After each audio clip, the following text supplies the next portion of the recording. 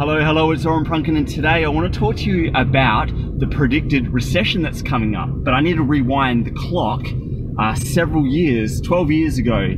So I graduated from Flinders University with a law degree, both a Bachelor of Law and Legal Practice, and I am admitted as a barrister and solicitor for the Supreme Court in South Australia. So as part of that and part of my Flinders degree, I had to go and do a 6-week required internship with a practicing lawyer to be ticked off with all of the required practical components to be admitted to the Supreme Court.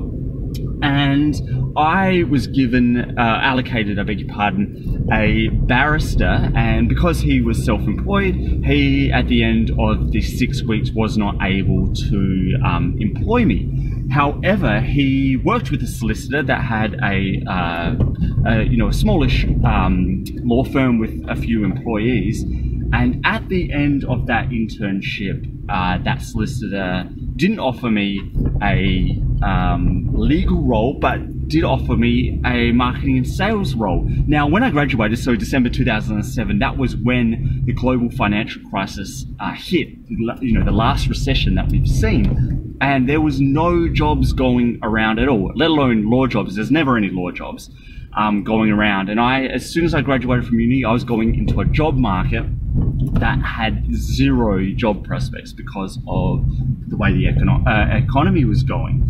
Now, he did offer me a marketing and sales role. It was only commission based, so there was no risk to him financially. And look, I didn't want to go in and practice as a lawyer, so it was probably pretty good.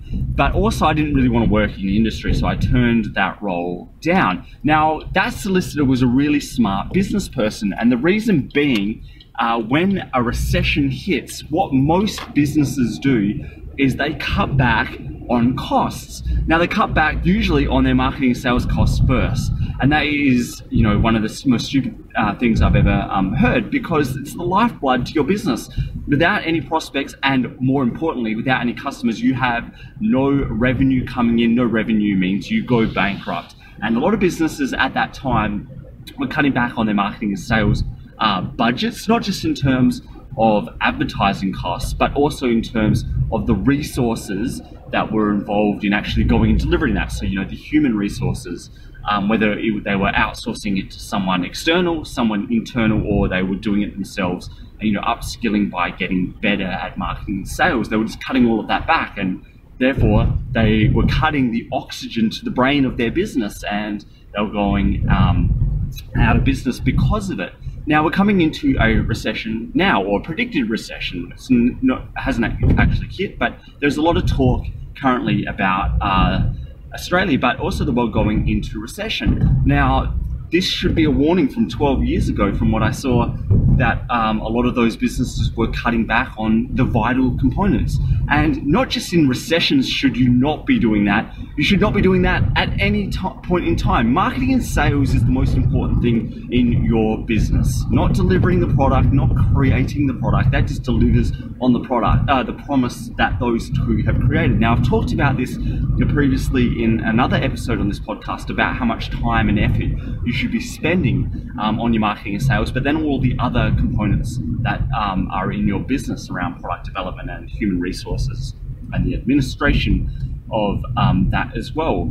So I really want you to think about this time in the economy and what that is doing, and some of the predictions that are happening and how that might relate to what you're doing. Now, I don't think you should wait until a recession hits to be contemplating what you should be doing with your marketing and sales and how much time and effort and money you should be putting into it, but I think you should be thinking about it really critically now. And if a recession doesn't hit, fingers crossed, that you should still be maintaining those sorts of ratios and effort and time and money into your marketing and sales, because it is the lifeblood to everything that you do within your business, regardless if it is a recession or not. But don't think that if a recession hits, that it's your excuse to cut back on costs in the most vital areas. Yes, costs in all of the slack, that doesn't matter. And yes, I am arguing your product delivery does not need the amount of effort and money that you think it needs to go in. Yes, it needs to deliver on the promise. Don't get me wrong.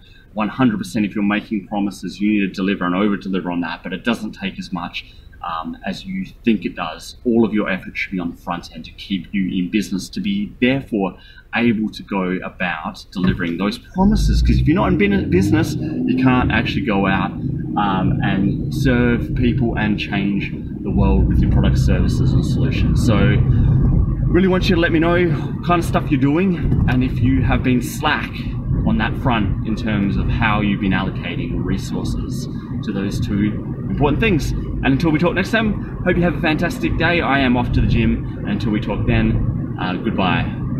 Thanks for listening, and if you like what was on here and want more, please go to orenprunken.com.